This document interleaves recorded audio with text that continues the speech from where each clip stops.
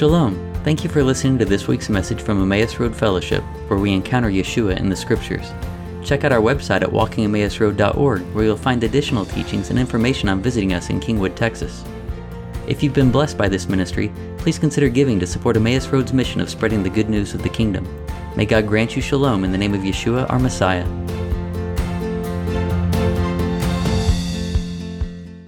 Okay, so this week our portion is Emor, which is say. And I don't know if I have a title of the message, but it might be something along the lines of a special calling. And we'll see if that's what it turns out to be. Okay, but a special calling. So this week opens up with commands of holiness specifically directed to the priesthood, to Aaron and his offspring. And then the portion continues on after that, going through the Sabbaths of the Lord, his appointed times that play out in his plan of restoration. And then we have a brief discussion of the light of the menorah and the bread of the presence, before then concluding the portion with the story of the blasphemer, the one who profaned the name of God. All right. Now, last week, we talked about, two portions. Last week we talked about Acharei Mot and we talked about Kedoshim. And in most years we discussed how those two portions are read together as a double portion. This year Kedoshim was read alone, but we pulled in a message that was kind of spanned the two of them.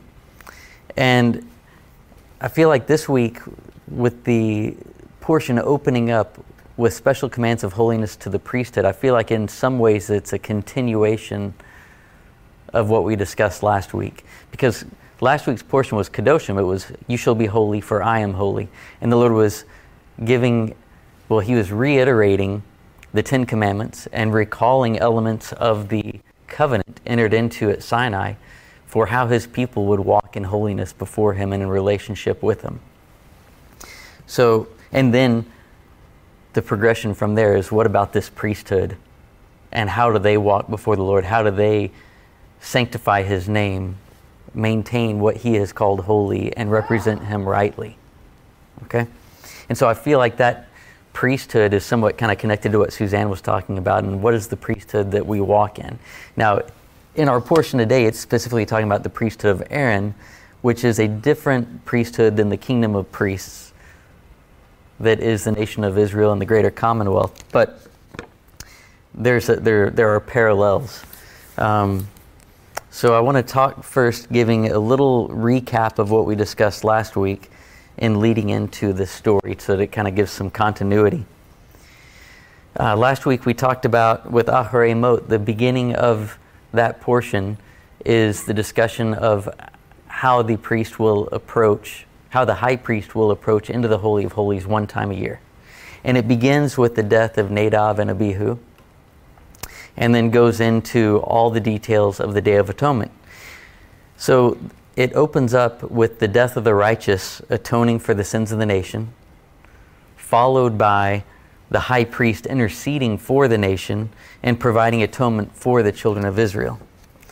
And then once forgiveness and cleansing has been accomplished, then God begins to give instructions on how to make a dwelling place for him, and how to protect the sanctity of the community as a whole. And within that, this is from Leviticus 17 and 18, he gives several specific commands that are for the children of Israel and for the stranger who dwells among Israel, who is not part of the covenant, but who is walking alongside Israel, dwelling among them. And he gives the commandments of not to have any kind of sacrifices apart from the sanctuary. In other words, no idolatry, only make offerings unto the Lord. And then there's commands not to consume blood, not to eat things that have been strangled, such that they still have blood in them. And then finally, the fourth thing is no sexual immorality. Okay, so those were the primary commands that would protect the sanctity of the land and of the community, such that God's presence could dwell among them, such that the children of Israel would not have to be exiled. Because God gives a warning and says, all these things that I'm telling you not to do, the people before you did, and because of that, They were removed from the land, and now you're coming in to take their place. Do not walk in their ways, right? And then after saying that's the foundation, then the next thing is Leviticus 19, which is portion Kedoshim, which speaks about the holiness of the people now that they have been brought into relationship with God. Okay, so he says, here's what's required to live in the land, and now I'm taking you to me as my people. Remember how I took you to me as my people is what God's saying, essentially. Saying we cut covenant at Sinai with these peace offerings, and now let me remind you of the 10 Commandments. Because within Leviticus 19, you have the 10 Commandments recapped, just not stated explicitly. But within the commandments of you shall be holy for I am holy, God is reiterating more details about the 10 Commandments. And in Leviticus 20:26, okay, the scripture, God is wrapping up this portion saying, you shall be holy to me, for I, the Lord, am holy, and have separated you from the peoples that you should be mine. Right? And that specifically, that statement right there where he says, I have separated you from the peoples that you should be mine, I think is another explicit, or maybe, I don't know if it's explicit, but whatever. I think it's tying back to Exodus 19. Okay? If we look at Exodus 19, just before the children of Israel enter into covenant with God, he says, now therefore, if you will indeed obey my voice and keep my covenant, you shall be my treasured possession among all peoples, for all the earth is mine, and you shall be to me a kingdom of priests and a holy nation. Right? So here in chapter 19 of Leviticus, he's reminding of the covenant. He's reminding of the 10 Commandments. And then he says, because I've separated you. So just time and time again, he's referring back to Sinai and saying, remember who you are. Because remembering who you are is going to affect how you will live. It will affect how you walk in holiness and be a people who is holy, reflecting my holiness. Right? Because that was one of the things we talked about too, is that the call to be holy was for the purpose of becoming more and more like God as he's revealed himself to us. Right? And he's revealed himself in his word. At the time that Leviticus 19 is given here, he's revealed himself in his word so that the children of Israel can walk in his ways. Now, of course, we know there's been even greater revelation of the nature and identity of the Father through the Son that has been revealed to us. So we have the written word and we have the living word that we can live by and walk in holiness. And the result of hearkening to the covenant was that we would be a kingdom of priests and a holy nation. And one of the questions becomes, well, a kingdom of priests, but to who? Right? Because I mentioned earlier that the priesthood of Aaron is different than the priesthood that God is talking about in Exodus 19. Exodus 19, God's saying, you are a kingdom of priests. You are a nation that is to act as my ministers to the world. Right? The line of Aaron was given as a priesthood that would minister to the children of Israel. Okay? So it's about both are priesthoods. It's just what is the domain in which they operate. Much like Yeshua is the high priest over all the world, and he officiates in the heavenly temple, the one that is not made with human hands, the one that is greater and above all. Right? He's not of the line of Aaron, so he's not a priest on the earth or in the earthly temple, but he is in the heavenly temple. And where's the heavenly temple going to be? In the end, it's going to be on the earth, right? But for now, there's the separation. Okay, but in the meantime, he has appointed priesthoods who would go out and manifest his name to those who they are ministers to. So the line of Aaron manifests the name of God to the children of Israel, to those who are of the covenant. And then those people of the covenant then manifest the name of God to the rest of the world as they let their light shine, as they let the Word of God transform them, and then serve as ministers unto the world to bring all the world into relationship with God, because all the world is His. And His desire is to bring back all the exiles, not just the exiles of Israel, but those who have been exiled from His presence due to sin, and bring them all back into relationship with Him. So within that,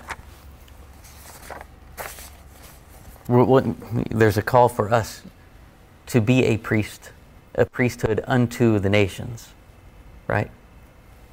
Ministering within our body, but then also beyond. So it may be a little challenging as we go through today, because I'm talking about today's portion, speaking of the Aaronic priesthood, but then relating it to the calling of the global priesthood too. So bear with me as we go through that. I'm not trying to make confusion or blur the lines between there. I believe there's a parallel that we can see and apply in multiple dimensions. All right, so let's go.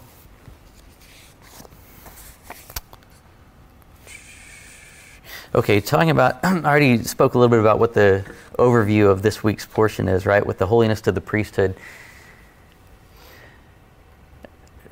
And if I merge all of this story together of Acharei Mot into this first part of the portion, we start with the death of the righteous atoning for the sins of the nation. We talk about Yeshua, the death of the righteous one, atoning for the sins of the nation, but not only of the nation, but of the whole world, right? And then the next thing within Acharei Mot is the high priest interceding for the nation. The result of his intercession is forgiveness of sins and cleansing before the Lord, right? And we know that Yeshua operates as our high priest in the heavens, who brings forgiveness for us and for that of the whole world, right? And He brings a purity and a forgiveness that goes beyond the flesh, but even to the cleansing of the spirit, as the writer of Hebrews talks about. Now, the interesting thing is, okay, so if we go from the death of the righteous to the high priest, how do we go from death to life? We have to have the resurrection, right? So you have the story, you have the death of the high priest, or you have the death of the righteous one, then necessarily his resurrection, such that he then serves as high priest and secures atonement, okay? And then, once that atonement's secured, then there's, I want to bring a people to me. So God brings the children of Israel to Him and says, here's what's required to dwell in for my presence to dwell among you, here's what's required.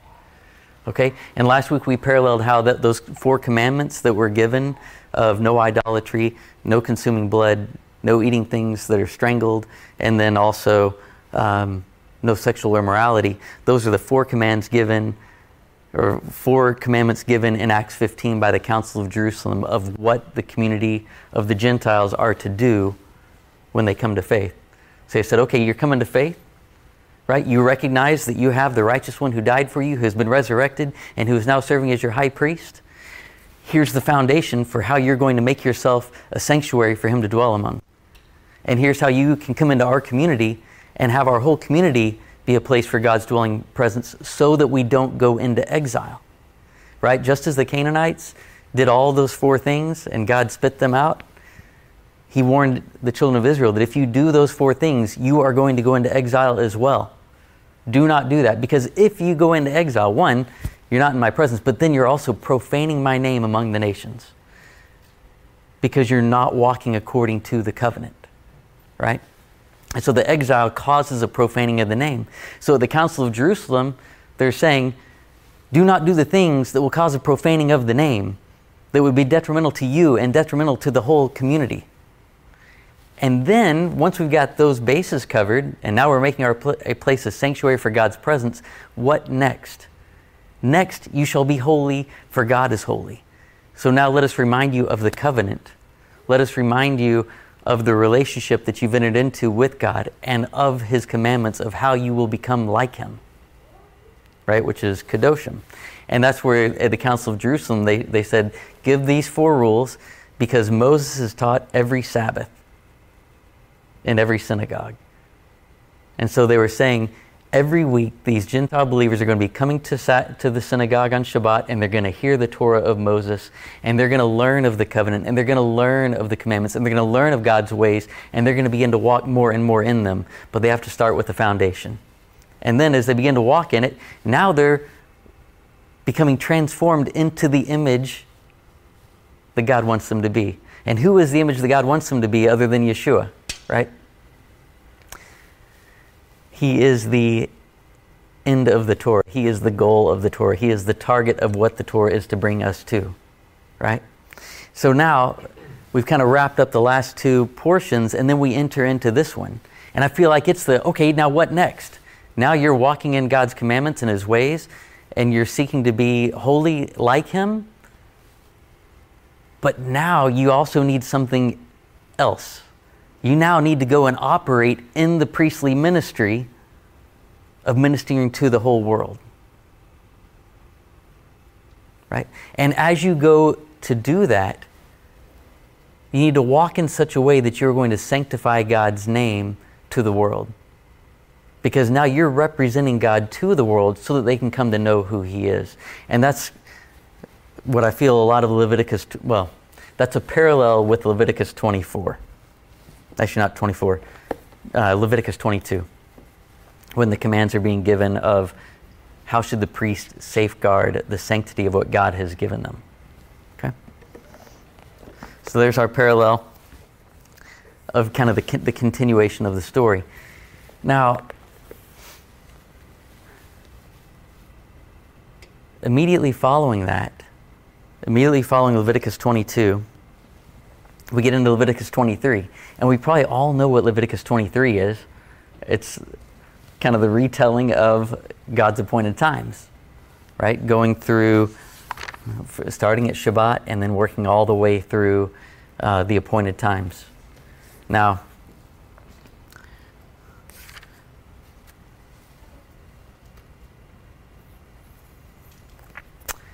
the way I kind of see these two, if I were to frame up these two chapters, you have holiness in the priesthood, and then you have holiness in time. So God's desire to have holiness in His people, and then to have holiness penetrate all of time, because He's looking for a restoration of all of His creation, of His people and of the whole world. And so He's working in multiple dimensions to bring about this transformation. And that's really what the appointed times, that's really what God uses the appointed times for, is to execute and bring forth His plan of restoration.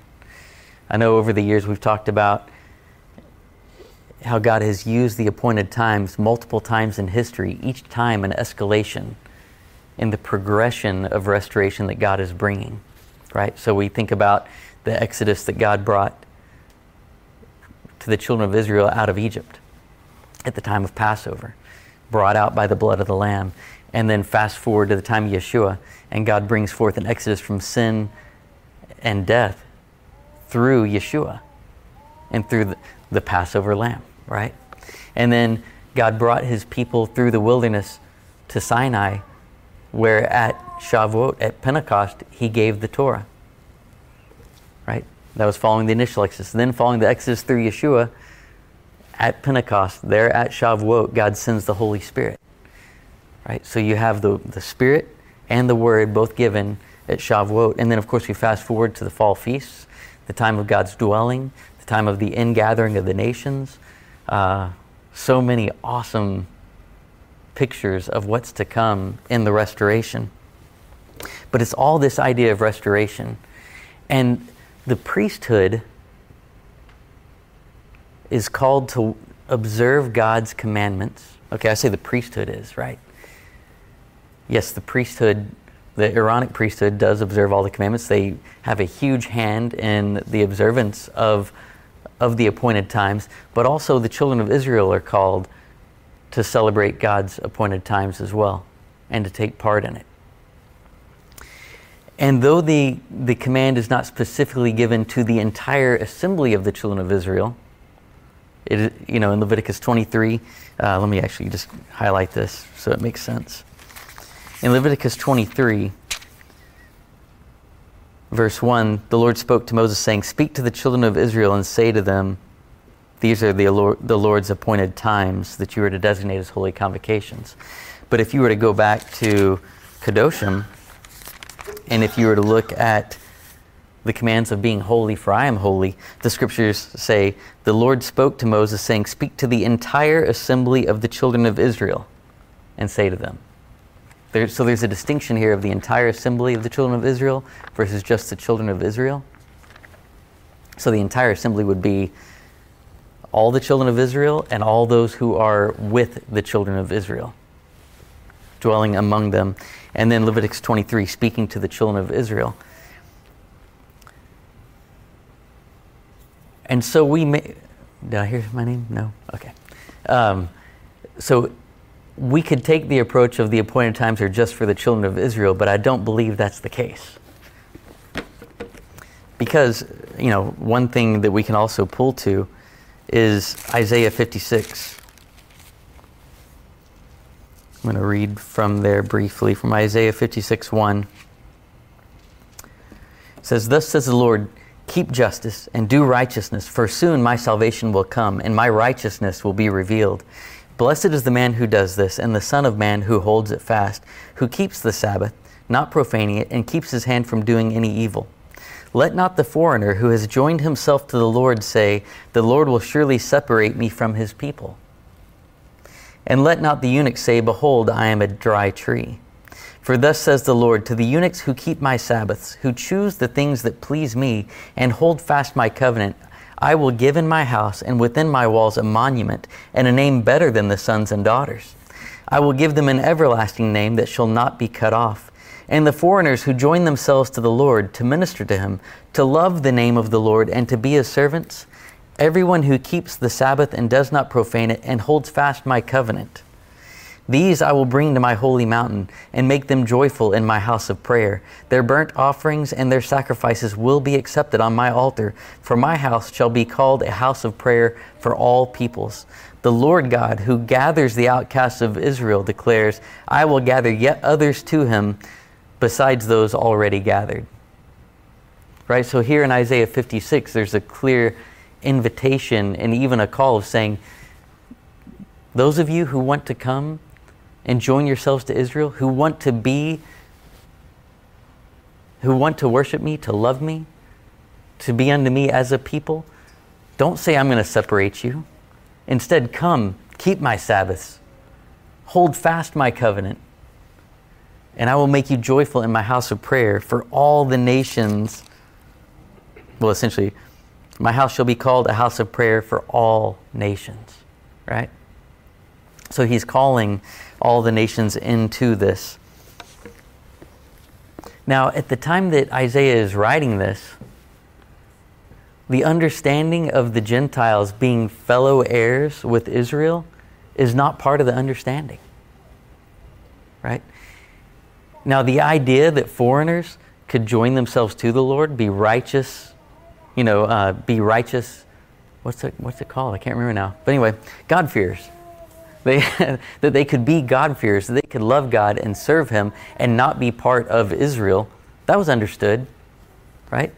And even at that time, they're saying, don't say you're separate. Come and be a part. Celebrate these times. Celebrate God's Sabbaths. Be joyful in his house of prayer. But God had a mystery that was hidden. And that mystery would be revealed through Yeshua, that through faith, the nations could become not just strangers who loved God, but people who are a part of the family of God, part of the greater commonwealth of Israel, right? And they'd be brought near and become partakers of the covenant. So we talked about that last week. We'll have to make last week's audio available, although I might just be repeating it all right now. I don't know. But the idea is that a people who were far off have been brought near and have a status that goes beyond just the stranger who dwells among Israel, and have a special calling that goes just beyond being one who dwells among, but now one that partners with, that is a partaker of the covenant. Partnering with God to bring about the restoration, partnering with God in celebrating his appointed times and saying, yes, Lord, we're prophetically declaring the return of Yeshua and his rule and reign on the earth when we celebrate these appointed times, and we give glory to you for what you've done. Now, after we get through Leviticus 23 and the appointed times, then we come to Leviticus 24. That's how it works. You go 23, 24, and then we begin reading in verse 1 of Leviticus 24. And it says, "The Lord spoke to Moses, saying, Command the people of Israel to bring you pure oil from beaten olives for the lamp, that a light may be kept burning regularly. Outside the veil of the testimony, in the tent of meeting, Aaron shall arrange it from evening to morning before the Lord regularly. It shall be a statute forever throughout your generations. He shall arrange the lamps on the lampstand of pure gold before the Lord regularly. You shall take fine flour and bake 12 loaves from it. 2/10 of an ephah shall be in each loaf. And you shall set them in 2 piles, 6 in a pile, on the table of pure gold before the Lord. And you shall put pure frankincense on each pile, that it may go with the bread as a memorial portion, as a food offering to the Lord. Every Sabbath day Aaron shall arrange it before the Lord regularly. It is from the people of Israel as a covenant forever. And it shall be for Aaron and his sons, and they shall eat it in a holy place, since it is for him a most holy portion out of the Lord's food offerings, a perpetual due." All right. So we're going in this progression, like we talked about, of this people that have been brought near, made holy, now are operating in a priesthood, are proclaiming God's plan of restoration and partnering in it, and now light the menorah and put bread in the presence. It's like, what? Where did this come from? I mean, it almost seems like a little hitch, because if we're talking about lighting the menorah and the bread of the presence, wouldn't this have gone back at the time when we're talking about the service around these things, earlier in Leviticus or back in Exodus when it's talked about these instruments in the tabernacle?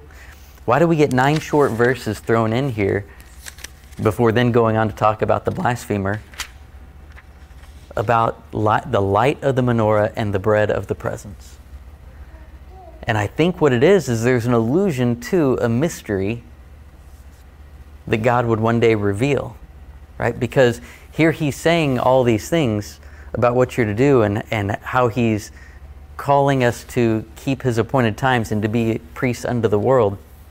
And he says, and I'm going to give you further revelation. I'm going to send you the light of the world and the true bread from heaven. Kind of bringing all this into the ability for it to happen and to take place, to strengthen you and to allow you to walk as that kingdom of priests and in carrying out God's appointed times. So with the light, God's light revealed here in Leviticus 24, and the bread of the presence, to me this parallels back with what Yeshua spoke in John. In the book of John in John 8:12, Yeshua spoke to them saying, I am the light of the world. Whoever follows me will not walk in darkness, but will have the light of life.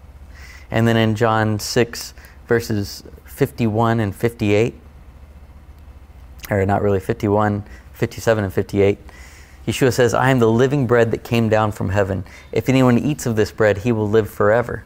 Right? So both you walk in the light of life, and then you eat of the bread and you live forever. And the bread that I give for the life of the world is my flesh.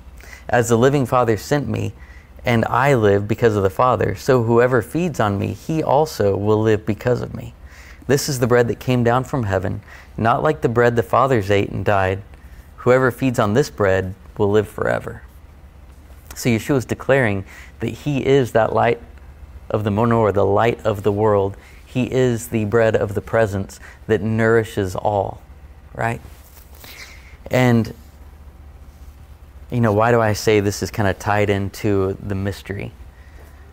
And this may be a little challenging, or maybe it's a little bit, I won't say challenging, but there's something interesting with the showbread. And we're going to read here in Ephesians 3. Okay, so Paul is talking about the engrafting of the Gentiles. In Ephesians 3, verse 4, It says, when you read this, you can perceive my insight into the mystery of Messiah, which was not made known to the sons of men in other generations, as it has now been revealed to his holy apostles and prophets by the Spirit. Right? So at the time of the writing of Leviticus and the time when Isaiah was talking about all the nations being brought, this revelation hadn't been given. This was a mystery that was hidden that God chose to reveal through Yeshua, through this light, through the bread of life. He says that this mystery is that the Gentiles are fellow heirs, members of the same body, and partakers of the promise in Messiah Yeshua through the gospel. Of this gospel I was made a minister according to the gift of God's grace, which was given me by the working of his power. To me, though I am the very least of all the saints, this grace was given to preach to the Gentiles the unsearchable riches of Messiah, and to bring to light for everyone what is the plan of the mystery hidden for ages in God, who created all things, so that through the church or through the assembly, the manifold wisdom of God might now be made known to the rulers and authorities in the heavenly places. I mean, this is declaring God's glory in the heavenly places, manifest through the full body of believers, right?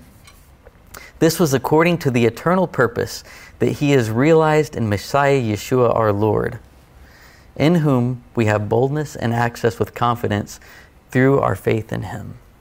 Okay, so here in verse 11, this was according to the eternal purpose that he realized in Messiah Yeshua our Lord. Right? This is the idea that all mankind was predestined to be conformed to the image of God's Son, Yeshua. Right? And now, this predetermined plan for mankind to be conformed to the image of Yeshua has been revealed, and it's been revealed in Messiah. Now, in verse 11, when this says, this was according to the eternal purpose that he, and there's other translations that say, this is according to the eternal purpose that he purposed in Messiah Yeshua. So, the eternal purpose and that he purposed, those are from the same root word. And in Greek, it's prothesis. Prothesis, okay. I should have written that down, but it's prothesis. Now, prothesis can mean purpose or intent. It can be like what's set forth. But specifically, it's the showbread. How about that? Okay, so he's talking about this mystery of Yeshua being revealed now, and he says, this was according to the eternal showbread that he is showbreaded in Messiah Yeshua. How about that?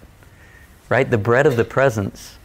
He has now sent forth the bread of the presence, through whom anyone who eats of that bread will live forever. And that is the eternal purpose, that he would give life to all who will come and partake. Isn't that awesome? So it's according to the showbread that has been realized in Messiah Yeshua, who is the bread who came down from heaven. It's kind of funny at Shabbat whenever we say the blessing for the bread, and we're going around giving the kids their portion, and they say, blessed are you who brings forth bread from the earth. And often Danielle will say, not the sky.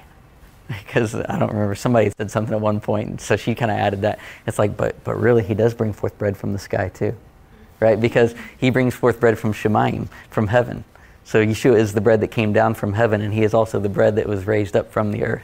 Right? Pretty cool. But anyway, so here he is. God sent his son to be the showbread to accomplish his purpose of giving life. It's the mystery revealed.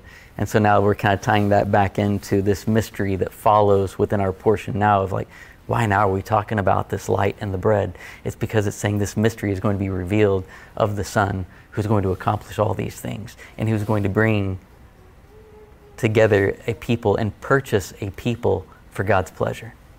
Right? Because that's what it says in Revelation, worthy is the Lamb, for he has purchased a people from every tribe. Isn't that right?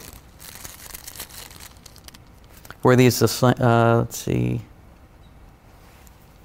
I think so. Yeah, Revelation 5:9, and they sang a new song saying, worthy are you to take the book and to break its seals, for you were slain and did purchase for God with your blood men from every tribe and tongue and people and nation, and you have made them to be a kingdom and priests to our God, and they will reign on the earth. Amen, right? So we were purchased. We were purchased with a price. And Paul says that multiple times, that we were purchased with a price so that we might go forward and sanctify the name of God, right? And to live as a people who are called according to His plans and His purposes.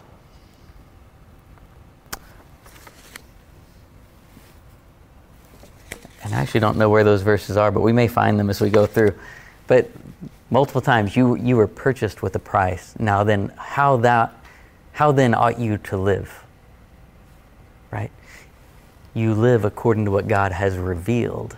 Just as He said in Kedoshim, you shall be holy, for I am holy. Remember the covenant that you're a part of. Remember my commands that reveal my nature and my character to you. That's so that you too can become like my Son, who is the perfect representation of the Father. Right? Okay, so one thing I didn't go into much detail on, and I don't think I'm going to go back to read the verses. But in Leviticus 22, when the commands are given for how the priests will conduct themselves, both in aspects of mourning and aspects of how they will treat the holy things of God, like the sacrifices, and only eating them in a state of purity and so forth. God also gives specific commands about who it is that can serve as His priest, right? We know that only the sons of Aaron can serve as the priests of God. But then He also says, this is Leviticus 21:16. I guess I will read it. Why not? The Lord spoke to Moses, saying, speak to Aaron, saying, none of your offspring throughout their generations who has a blemish may approach to offer the bread of his God. For no one who has a blemish shall draw near, a man blind or lame, or one who has a mutilated face or a limb too long, or a man who has an injured foot or an injured hand, or a hunchback or a dwarf, or a man with a defect in his sight, or an itching disease, or scabs, or crushed testicles. No man of the offspring of Aaron who has a blemish shall come near to offer the Lord's food offerings. Okay? And then there's some other things too, but he says, he shall not go through the veil or approach the altar because he has a blemish, that he may not profane my sanctuaries, for I am the Lord who sanctifies them. Interesting, right? So God says, your appearance actually matters in whether or not you can come serve in the temple. Now, these people who were excluded from the service, they could still eat of the holy things. They were still sons of Aaron. They were still priests to minister to the Lord, but there were certain things they couldn't do. And it was that because God was disappointed with them? No, it's not because He was disappointed with them. I mean, think about this. If they were born with a limb too long or something not quite right, it's like, well, He formed them. He could actually change that, right? But then it's like, okay, so why is it so important how they look, how they appear? Because they're representing God to man, God who is perfect, right? And so there is something with that image that is being portrayed and given out, right? And so when we think about, now they didn't make the people who could serve there in the temple, they didn't make them perfect. It didn't mean that they were more righteous than the one who had some kind of excluding thing. It's just God said this. There's something to do with how you present how you present me to the world, and I want it done excellently. Does that make sense? And so there's an aspect there too with how we present God to the world. He says, present me with moral excellence to the world. You know, you don't live like the world and go say, I'm a follower of Jesus. Because that's not presenting His name with excellency. That's presenting Him, it's actually a profaning of the name if you claim to know Him but don't live like Him. Right? And that's actually, I don't know, I think it might be 1 John. I think it is 1 John, but let me just flip over there real quick. Yeah, so 1 John 2, By this we know that we have come to know him if we keep his commandments. The one who says, I have come to know him and does not keep his commandments is a liar, and the truth is not in him. Right? So if you're telling people that you know him, but you're a liar because the truth is not in you, then you profane the name of God, which often you'll hear. I think it was Gandhi said, I like your Jesus, I don't like his followers, I just don't like his Christians. Right? Why? Because they weren't presenting his character and nature rightly. Gandhi was recognizing, wait, hang on, I can see who he should be portrayed as, but he's not being portrayed as such. Now, I'm not trying to jump on the whole thing of let's try to call everybody hypocrites or say that we must be perfect in order to serve the Lord or be effective in ministry. I'm just saying there's a high calling. Right? There's a high calling for us to pursue. And part of the high calling is an aspect of recognizing who we are. Because if we say our calling is just to be saved and covered and have grace and tell other people about grace, we're missing a huge part of our calling, which is part of restoration, which is part of revealing the light of the Lord to the world in a way that's tangible. Because we live for his honor and his glory. I'm sure you've all heard actions speak louder than words, right? Actions speak a lot louder than words. Actions speak a lot louder than theology. Now, I like theology. I like to learn things. I like to grow in knowledge. But if all I do is grow in knowledge and never in application, then now I'm kind of getting along the lines of what Paul talked about, I think in 1 Corinthians 13, where he's like, you can have, I'm going to butcher it, I'm sure, but you can have like all wisdom, but if you don't have love, you're a resounding gong, right? If you don't actually apply the knowledge, then you're missing a huge part. James talks about it in James 2:17 and 18, when he talks about faith he said, so also faith by itself, if it does not have works, it's dead. Right? But someone will say, you have faith, I have works. He says, show me your faith apart from your works. I'll show you my faith by my works. It's difficult to show faith apart from works. We can talk about it. We can talk about concepts. But the true proof of it is in putting it into action. Right? And so there's a quote attributed to St. Francis of Assisi, which apparently he didn't say, but it's attributed to him, and it's often quoted, where it says, preach the gospel at all times, and if necessary, use words. Right? Preach the gospel at all times, and if necessary, use words. Even if he didn't say it, it's a good quote, right? It's not that words don't matter. The words do matter, but what's really going to minister to people, what's really going to show them who God is to see his works being done through you in the earth, right? When I was in the Corps back at A&M, my junior year, I had a leadership role over the outfit, and you could put a quote on your name card. That's why on your rooms you would have your name on the door, and you'd have like your class year and different things like that. And every year you're gaining a little bit more autonomy. Your first year in the Corps, you're kind of like you got nothing. Okay, the next year you got a little bit more room to breathe, but not much. And then your junior year, you're moving up in the world, and so you actually get to put a quote on your door frame. And so I was the first sergeant in charge of the operations of the outfit. And so what I put on my door card is a quote that I'd read in a book by John Maxwell. And it said, God, when I'm strong, make me willing to change. When I'm right, make me easy to live with.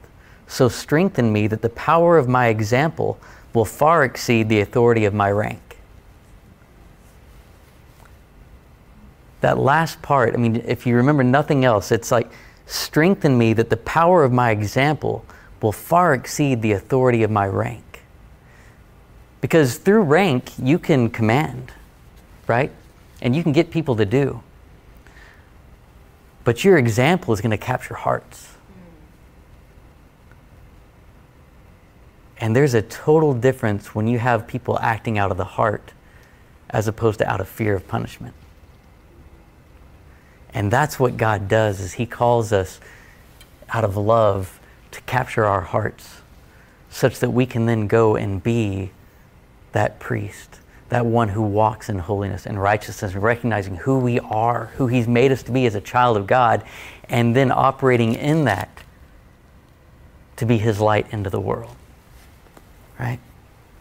So may the power of our example far exceed our theology, can it far exceed our calling? I don't think so. But may it meet up with our calling, right? Which Paul talks about in Ephesians 4.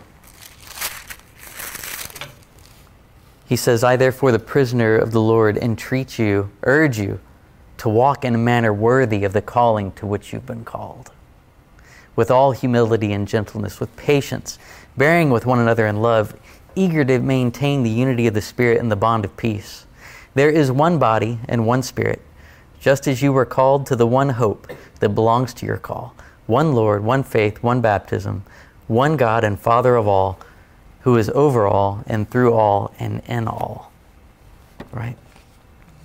Oh, hey, I found the verse I was looking for. 1 Corinthians 6:20. You were bought with a price, right? You were bought with a price. The precious blood of Yeshua, who gives you life, gives you hope, and draws you with love, right? Because it's the kindness of God that leads us to repentance. It's the kindness of God that leads us to repentance so that we can walk in his ways. Now,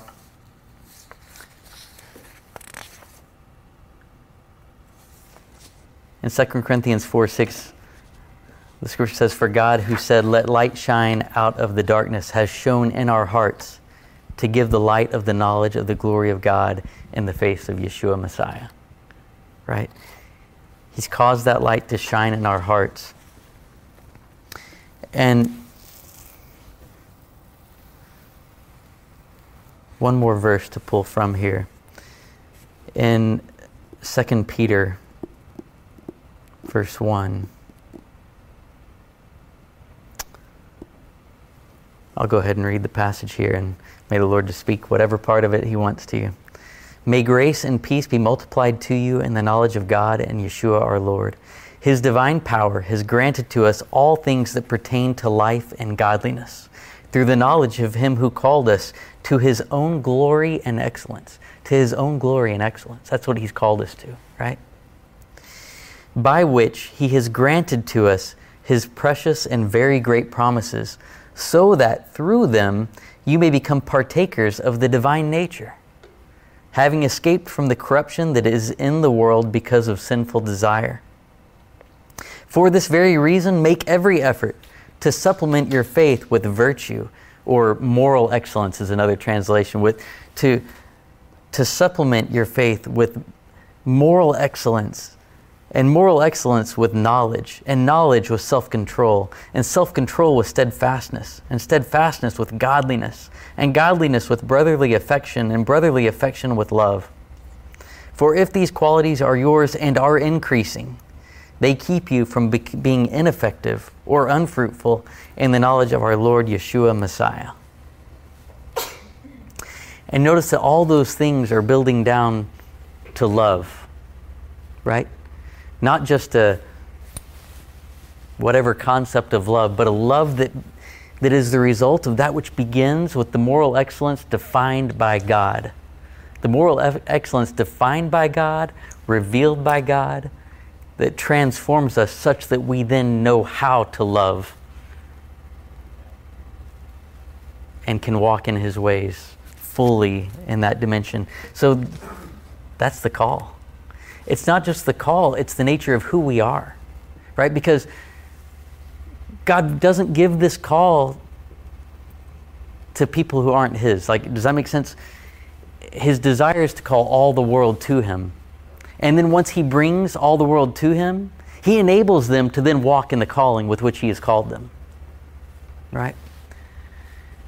And that's where we are. We've been made a child of God, either through being descendants of Abraham in the flesh or in the spirit. But in both cases, brought near by the blood of Yeshua, to be a kingdom of priests and light in the world.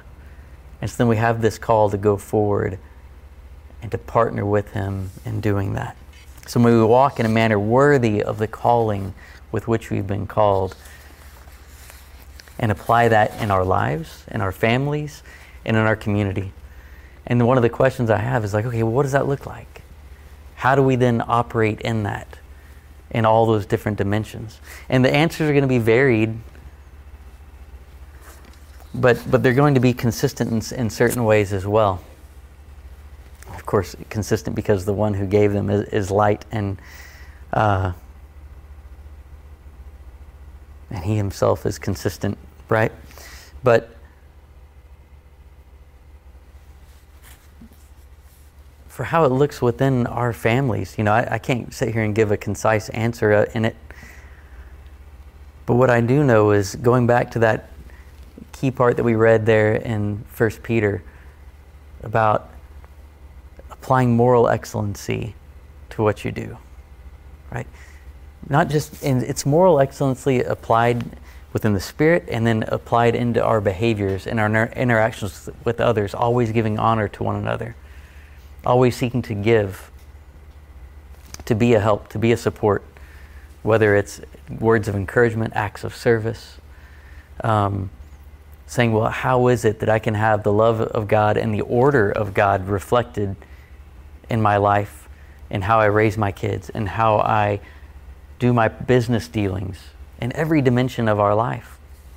When I think about what do I want for people coming to Emmaus Road, like who haven't been around.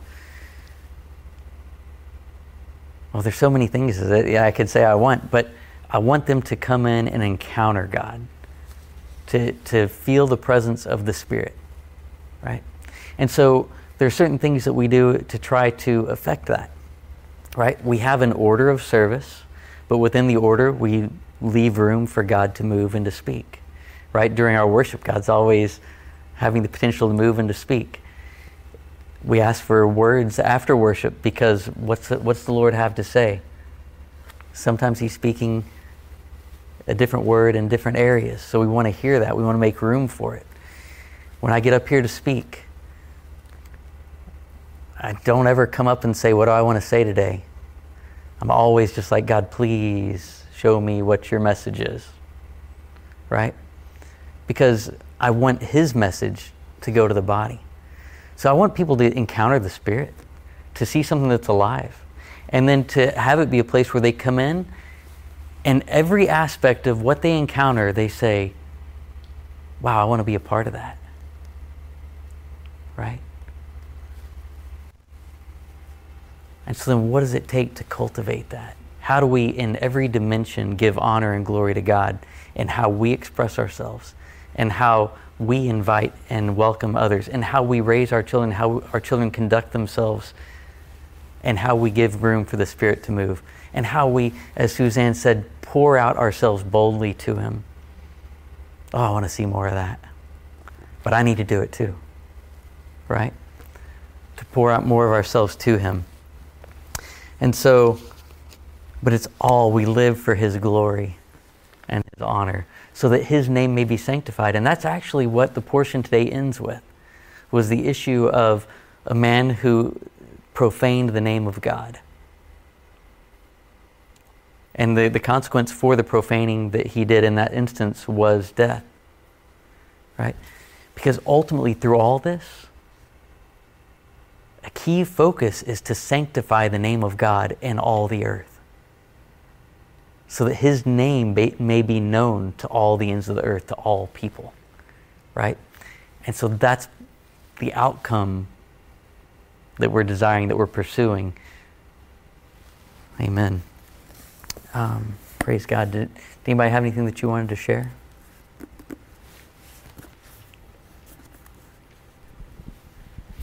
Oh, I just wanted to share, good morning everybody, that when I first got saved, the Lord said, do not take your Bible to your family's house. You live the Bible. You be the example. Let them see the Word through your life. And at first when I got saved, I was from a different denomination, and so I was totally rejected. But because I stayed through the power of the Holy Spirit, not of my flesh, stayed consistent with God's word, 2 years later, almost every single person in my family got saved or even baptized with the Holy Spirit. My mom, eventually my grandfather, who was like the head of the clan, everybody. And so I just want to encourage you, just keep walking it. Yeah. And you know, you're going to war against the enemy, but we have to remember that the battle's already been won. Bless God. Thank you. Amen. The power of the testimony of our actions. Awesome. Earlier on, you were talking about space and time. You may not have worded it that way, but that's what came into my mind, right? And you know, like space-time continuum, and those two words or ideas are very tied together, right? Space and time, and God created sacred space and sacred time, right? And Yes. you're saying, and previously the temple was central, and people came. But now we are the sacred space.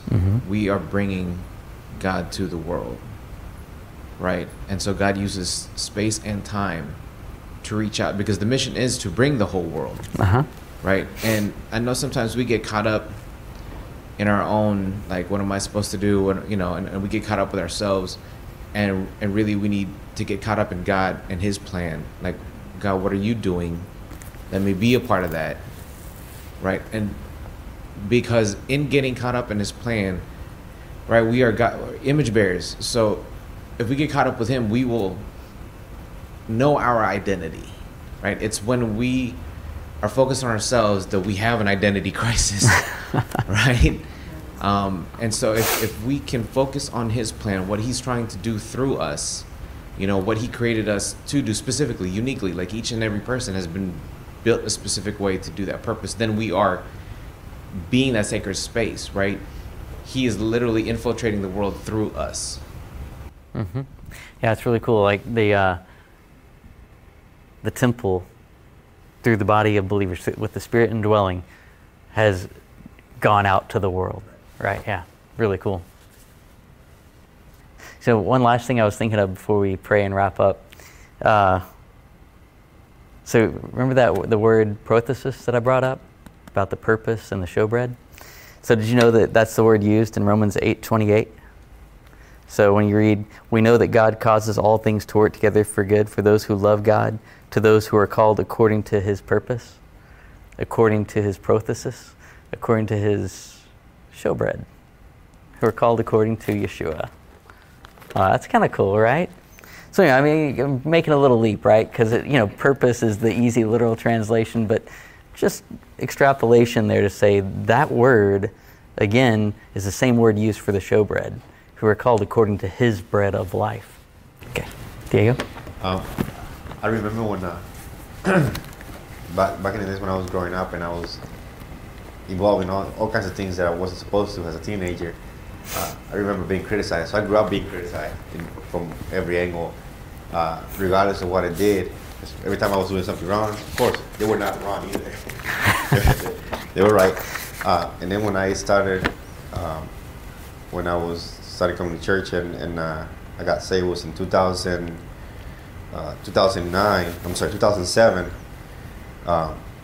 And I started living by my best to, please the Lord and do according to what I was learning, right? I got the criticism from the people who were supposed to be there to encourage me. It says, well, now I'm a religious guy. So I'm look at him now he's religious. Suddenly his past is gone, like he thinks he's so righteous and all that. And it created a very difficult environment to really grow. It's because you find yourself in this spot. Okay, if you do something wrong, they're there. If you do something right, well, now that also is wrong. And there is this environment that is constantly reducing you, like whether you're doing it right or wrong, the environment is even pushing you farther down because it's not there to it doesn't know how to correct you, how to guide you, how to walk with you, and how to be supportive.